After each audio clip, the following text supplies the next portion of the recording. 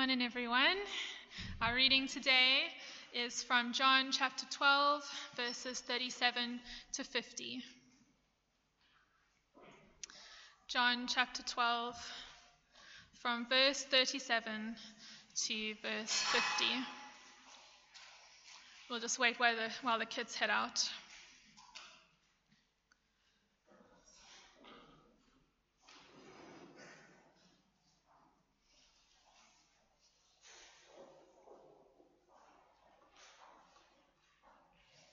So this is John chapter 12, reading from verse 37.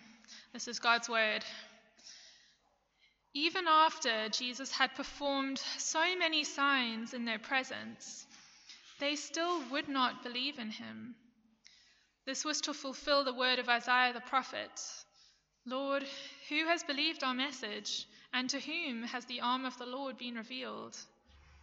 For this reason, they could not believe, because, as Isaiah says elsewhere, he has blinded their eyes and hardened their hearts, so they can neither see with their ears nor understand with their hearts, nor turn, and I would heal them. Isaiah said this because he saw Jesus' glory and spoke about him. Yet at the same time, many even among the leaders believed in him, but because of the Pharisees, they would not openly acknowledge their faith for fear they would be put out of the synagogue, for they loved human praise more than praise from God. Then Jesus cried out, "Whoever believes in me does not believe in me only, but in the one who sent me. The one who looks at me is seeing the one who sent me. I have come into the world as a light, so that no one who believes in me should stay in darkness.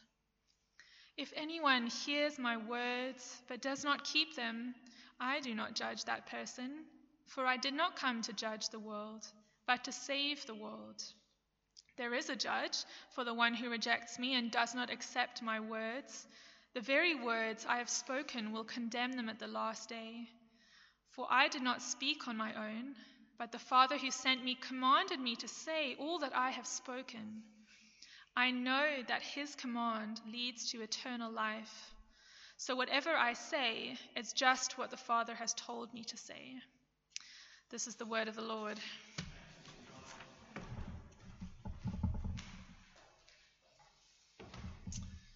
Well, friends, do please keep that passage open in front of you.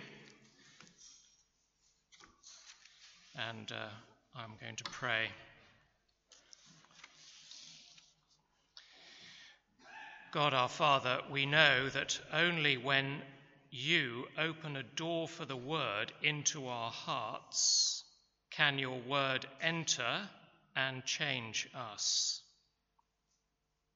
So we pray that as we come to your word now, that you would do that work of opening that door into each heart here this morning. And we ask it in Jesus' name. Amen. Well, a few years ago, I found myself discipling a businessman. This man was in his early 40s, and he had a very responsible position in one of the major South African banks. He was married with a young family, and on the surface it seemed that his life was stable and his prospects were very encouraging. After one particular outreach event that we had, he came to see me and said he wanted to know more about Jesus, and I agreed to meet with him in the evenings once a week so that we could read the Bible together. We did that for a number of months, and as the weeks went by, I thought that the light really was beginning to dawn in his heart, that he really was beginning to understand the gospel. And each time we met, I felt sure that he was actually on the brink of giving his life to Jesus. But he never actually did. And in the end, we stopped meeting. I felt that I had taught him to the very, very best of my ability. But he was stuck. And something was holding him back. There was something in his refusal to commit that was almost willful, I thought. And it seemed to me that continuing to meet was actually doing him more harm than good. Now, friends, what is that? What is that? You may have experienced the same thing with someone you know, perhaps a friend, maybe another member of the family. You can see that they've got a pretty good grasp of the basics, that there's actually not very much that you're going to be able to teach them that they haven't already heard several times before. But they just won't take the next step. Now, that is the problem that John is addressing in our Bible passage this morning. A couple of weeks ago, we saw, didn't we, that chapter 12 is a bridge in John's book. So the first 11 chapters, John has given us a number of miracles that Jesus performed. And all of those miracles or signs are pointing to the divine nature of Jesus. He does things that only God could do. And that part of the book is sometimes called the book of signs. And then chapter 13 begins an entirely new section in John's Gospel that describes for us the last few days of Jesus' life on earth as he prepares to go to the cross. So, chapter 12 is a bridge between the signs and the suffering. And our passage today is kind of a summary of everything that's happened until now. For that reason, the first thing John tells us in verse 37 is, I think, rather discouraging. Look down at verse 37.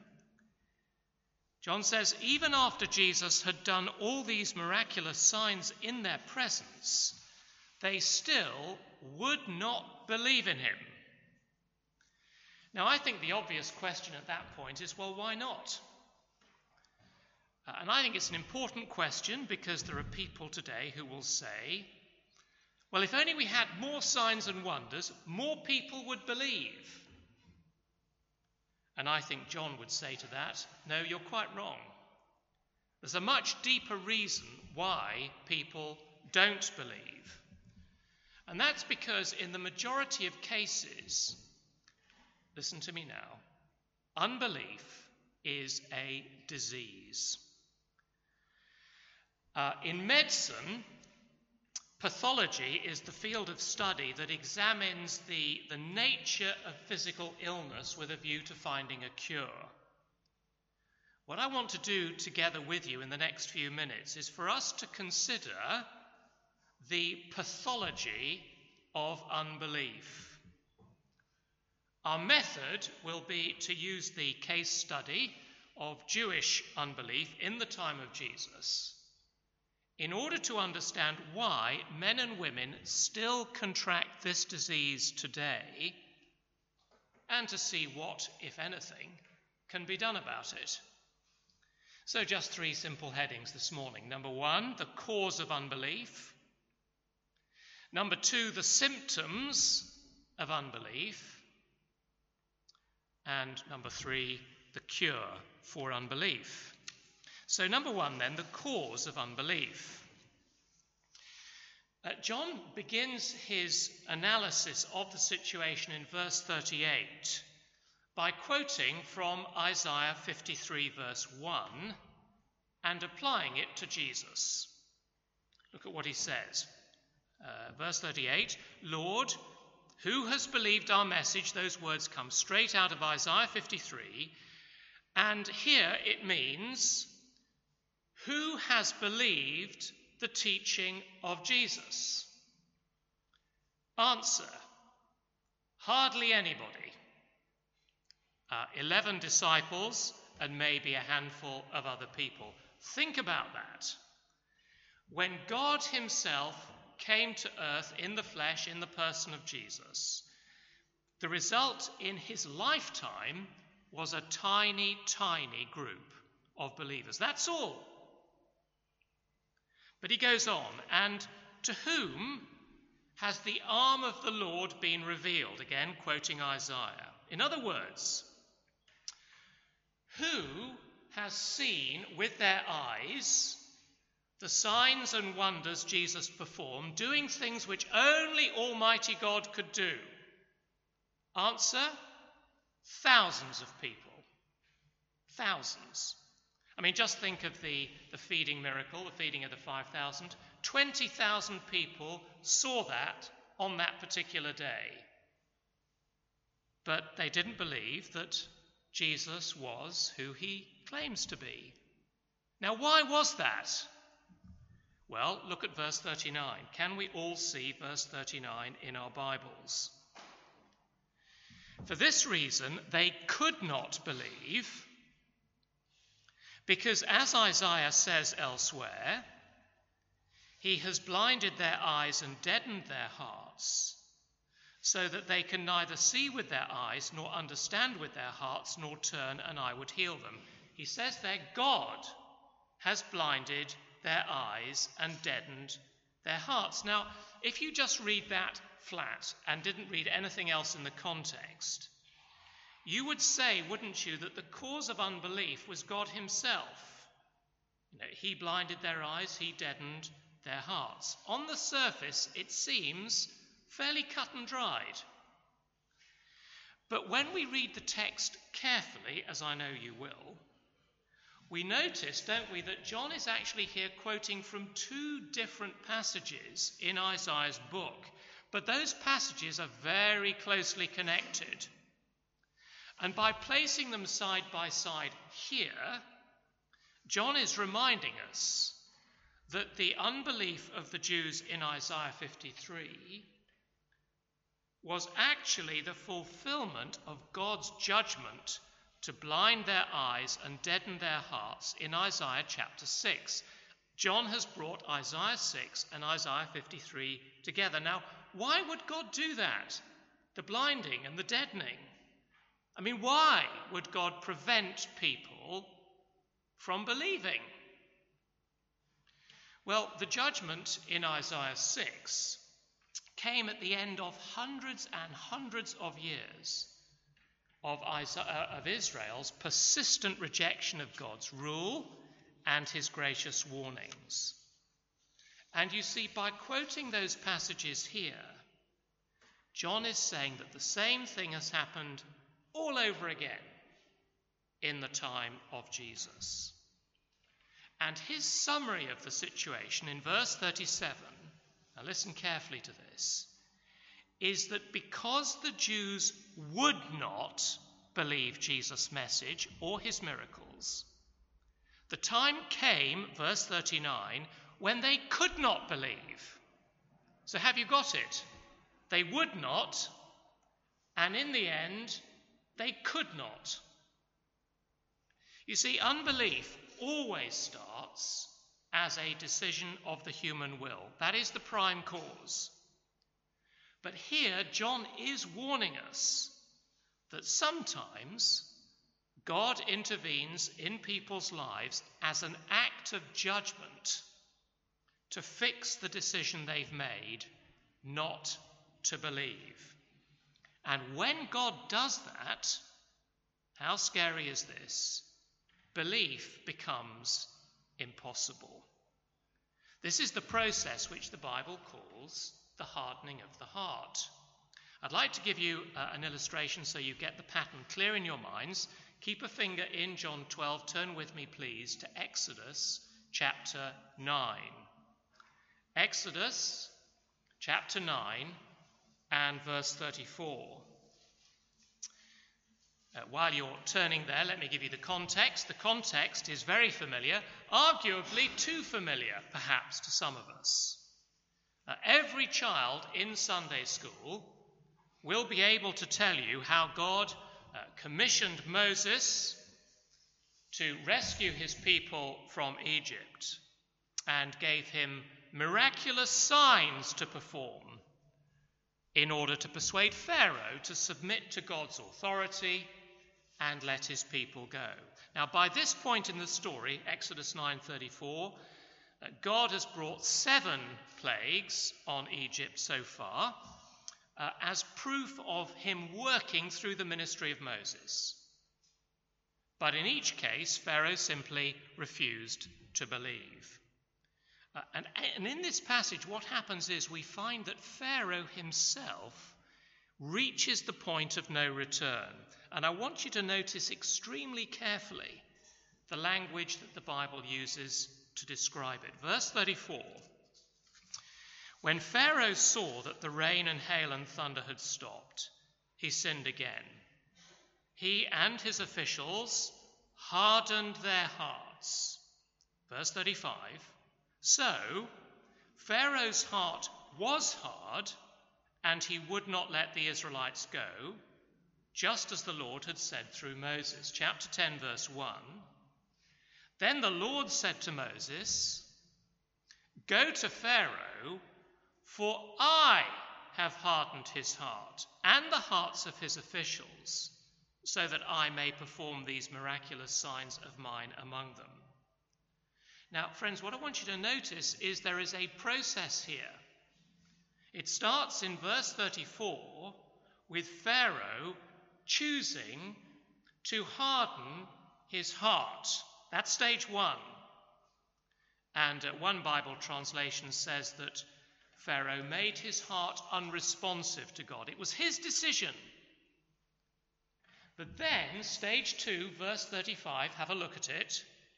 Stage 2 is that the decision Pharaoh made has had an effect on his heart. Do you see that? His heart is not the same as it was before. It's become hard. Now that means it's become strongly resistant to the Lord and to his servant Moses. And then, and only then, after plenty of evidence, lots of warnings, chapter 10, verse 1, we read that the Lord hardened his heart. In other words, there came a time when God sealed the choice that Pharaoh had made. And from that moment on, there was no way back. Now, dear friends, that should have us on the edge of our seats. Because what we want to know is, well, can our hearts be hardened like this? I mean, does God ever do to people today what he did to Pharaoh back then? And the answer is he most certainly does. But what this text is teaching us is that God only does that. God only hardens people's hearts after we've ignored countless warnings and a deluge of evidence over and over and over again. You see, first and foremost, of course, the Bible is a book that is full of hope, full of opportunity for men and women to get right with God. It's a book of invitation and assurance to all people who want to have their sins forgiven and be given the gift of eternal life. That's the message of Easter.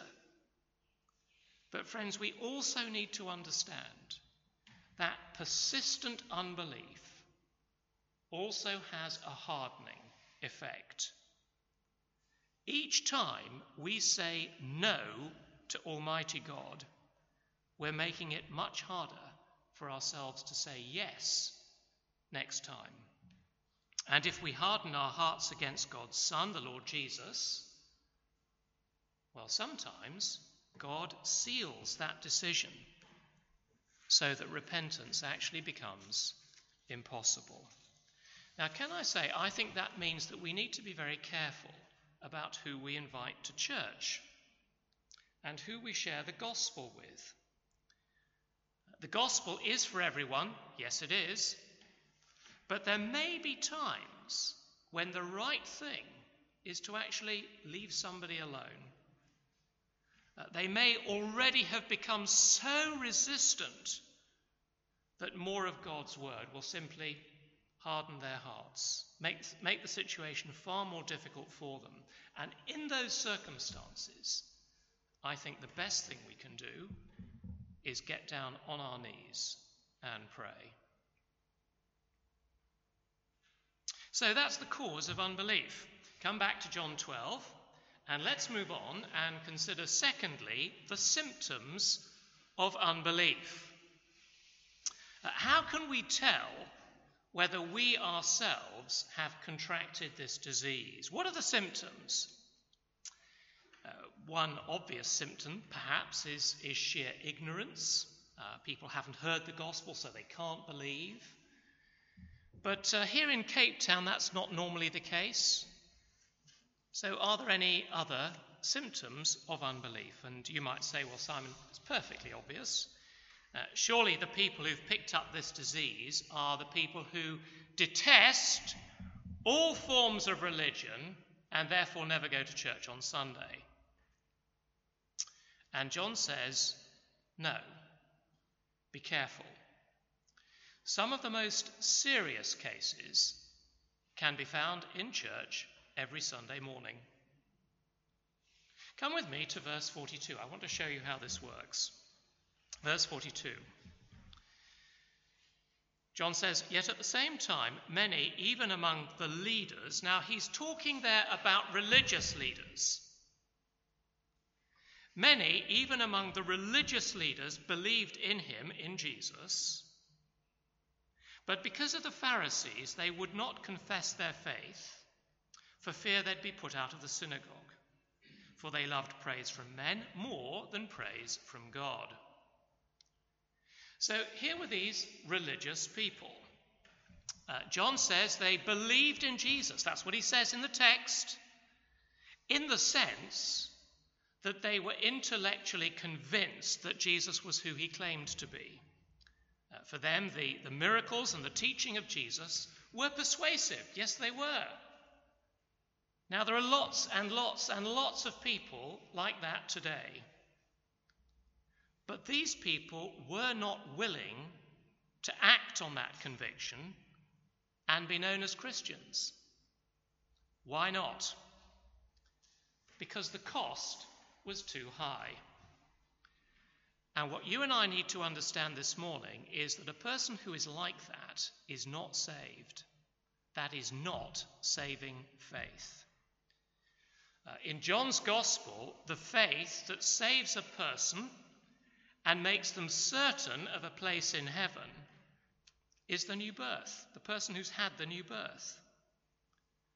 And everyone who's experienced the new birth simply can't keep quiet about it.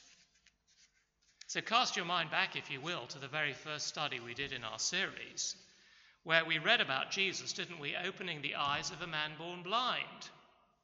And you may remember that the Jewish authorities didn't like that very much, and they immediately wanted this man to denounce Jesus as a sinner and deny what Jesus had done for him. But it's very, very striking in John's account that even under the most intense pressure, the man stands firm for Jesus. Do you remember? He says, whether Jesus is a sinner or not, which is what you want me to say, well, I don't know. You're the experts. You must decide about that. One thing I do know, I was blind, but now I see. Now that is a sign of saving faith. The thing that Jesus had done for this man was so wonderful, he couldn't keep quiet about it. And of course, for his pains, the authorities threw him out. But in our passage, that was a risk that these particular religious leaders were not willing to take. What was the reason? Verse 43. For they loved the praise from men more than praise from God. Well, that's very familiar, isn't it? They were people pleasers. They were not God pleasers. Now, that is one of the primary symptoms of unbelief. If I want to know whether I am really a believer or not this morning, a very good test is to think of the person or people whose opinion I really value. It could be my spouse, could be a member of the family, maybe somebody I've been lifelong friends with. We went to school, we went to university together. The test of whether I'm truly a believer or not is not Am I happy for them to know that I go to church every Sunday? That is not the test, because everybody in South Africa goes to church. The test is, am I happy for them to know that I'm a Christian? That Jesus has opened my eyes, that he has forgiven my sins, and he's given me new life. So listen to what one of the best American commentators says about these particular religious leaders in verse 42. There it is on the screen. He says they were trying to do something that is ultimately impossible. They were trying to be secret disciples, and it is a contradiction in terms. For either secrecy kills discipleship, or discipleship kills secrecy. I find myself thinking these rulers were not the children of God at all. I find myself anxious that all who think that they believe should be Christ's true and open followers. Costly? Yes. But Christ said none otherwise. I absolutely love that little phrase, secrecy kills discipleship. Isn't that brilliant? I think it is. You know, if you want to be sure that you haven't got the disease of unbelief, then tell someone else you're a Christian, and do it today. And I'm serious about that. Because Jesus gave one of his most severe warnings to people just like the men in verse 42. You know the verse, you don't need to look it up. But I'll read it for you. Mark chapter 8, verse 38. This is what Jesus said. If anyone is ashamed of me and my words in this adulterous and sinful generation, the Son of Man will be ashamed of him when he comes in his Father's glory with the holy angels. Now, sadly, people are behaving just like these religious leaders all the time today. They come to church, they hear the gospel. Privately, they admit to themselves that it's true. They know that the only wise thing to do is to commit their lives to him and trust Christ for the consequences, but they never do it. So think with me about the world of business for a moment. I suppose after 2 years of COVID, anybody who still is in business knows a good deal when they see one. And if they didn't, they would surely have gone out of business, wouldn't they, during the lockdown? So using that kind of business sense, think about the absolutely terrible deal these religious leaders were making. Because they thought that holding on to their important friends for a few years and in the process incurring the wrath of Almighty God was a good deal. Was it a good deal? Well, of course it wasn't. But you see, what we're learning here this morning is that it takes courage to be a Christian. Anyone who says that being a Christian is for sissies hasn't the first idea what they're talking about. It's not easy to stand firm for Christ, especially when everyone around you is blaspheming his name and laughing at you. But let me ask you this question. What matters more? The hollow praise of a few friends who'll be dead in a few years anyway, or the praise of the all-powerful, everlasting God? Well, you know the answer. And that brings us to the most important thing this morning, which is the cure for unbelief. Well, I guess all of us have been sick, haven't we, over the last 2 years, one way or another. And when we are, it's a great comfort, isn't it, if the doctor can recognize the symptoms of my sickness. It's also very helpful if he can tell me what caused the disease in the first place. But the main reason that I go to the doctor is so that he can make me well. I expect a cure. And so in verses 44 to 50, Jesus tells us that the cure for anyone suffering from the disease of unbelief is really quite simple. The patient must do two things. He must look and he must listen. Firstly, the patient must look. So come with me to verse 44. Can we all see verse 44? Because here John recalls a specific moment, a specific appeal in the ministry of Jesus, probably towards the end of his public ministry. Verse 44, Jesus cried out, "When a man believes in me, he does not believe in me only, but in the one who sent me. When he looks at me, he sees the one who sent me. I have come into the world as a light, so that no one who believes in me should stay in darkness." So friends, the astonishing claim, and I think it is astonishing, the astonishing claim that Jesus is making here is that as we look at him, as we watch everything Jesus does, we're actually seeing God in our mind's eye. In other words, in his life, as it's recorded for us in the gospel, and especially in the miracles, Jesus reveals God in a life that absolutely everyone can understand. Let me give you an illustration. Winter is upon us, so imagine the windows in your home or flat. Over the winter season, what's going to happen is that the windows are going to get covered in dust and in streaks from rain.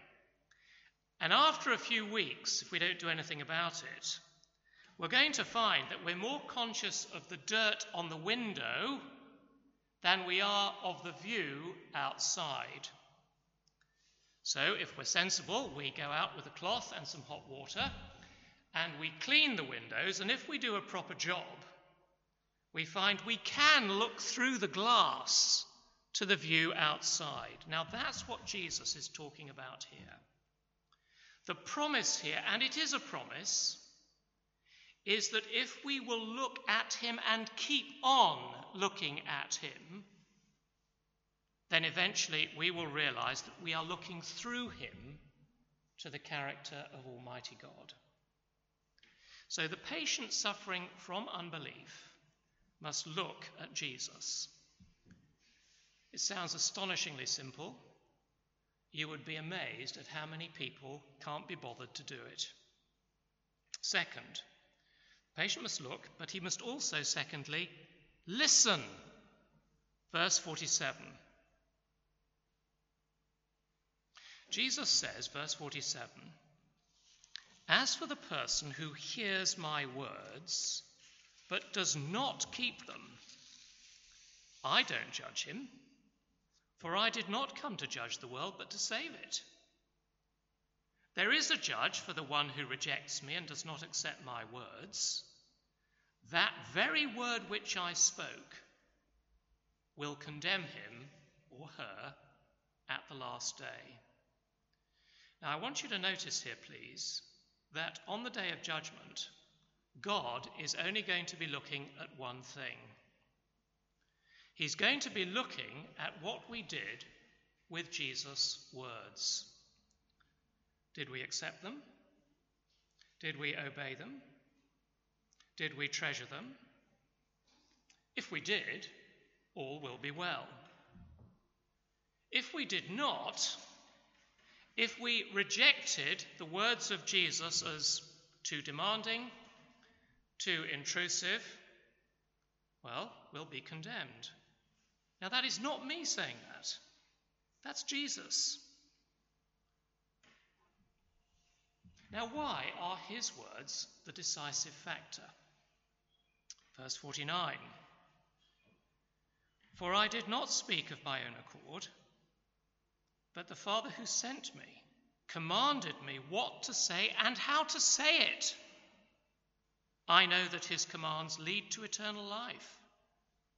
So whatever I say is just what the Father has told me to say." So when we listen to the teaching of Jesus, we are listening to the words of Almighty God himself, words which point the way to heaven. So, dear friends, it's hardly surprising, isn't it, if we choose not to listen, in the end, we will be lost. Well, let's pray.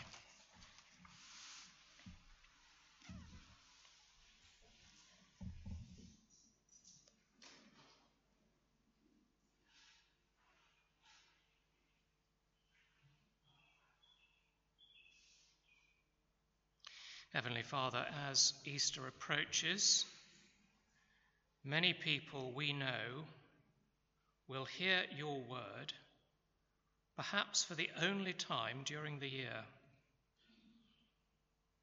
Lord, we pray that rather than hardening their hearts, you would cause them to open their hearts and minds to trust in Christ so that they might be saved.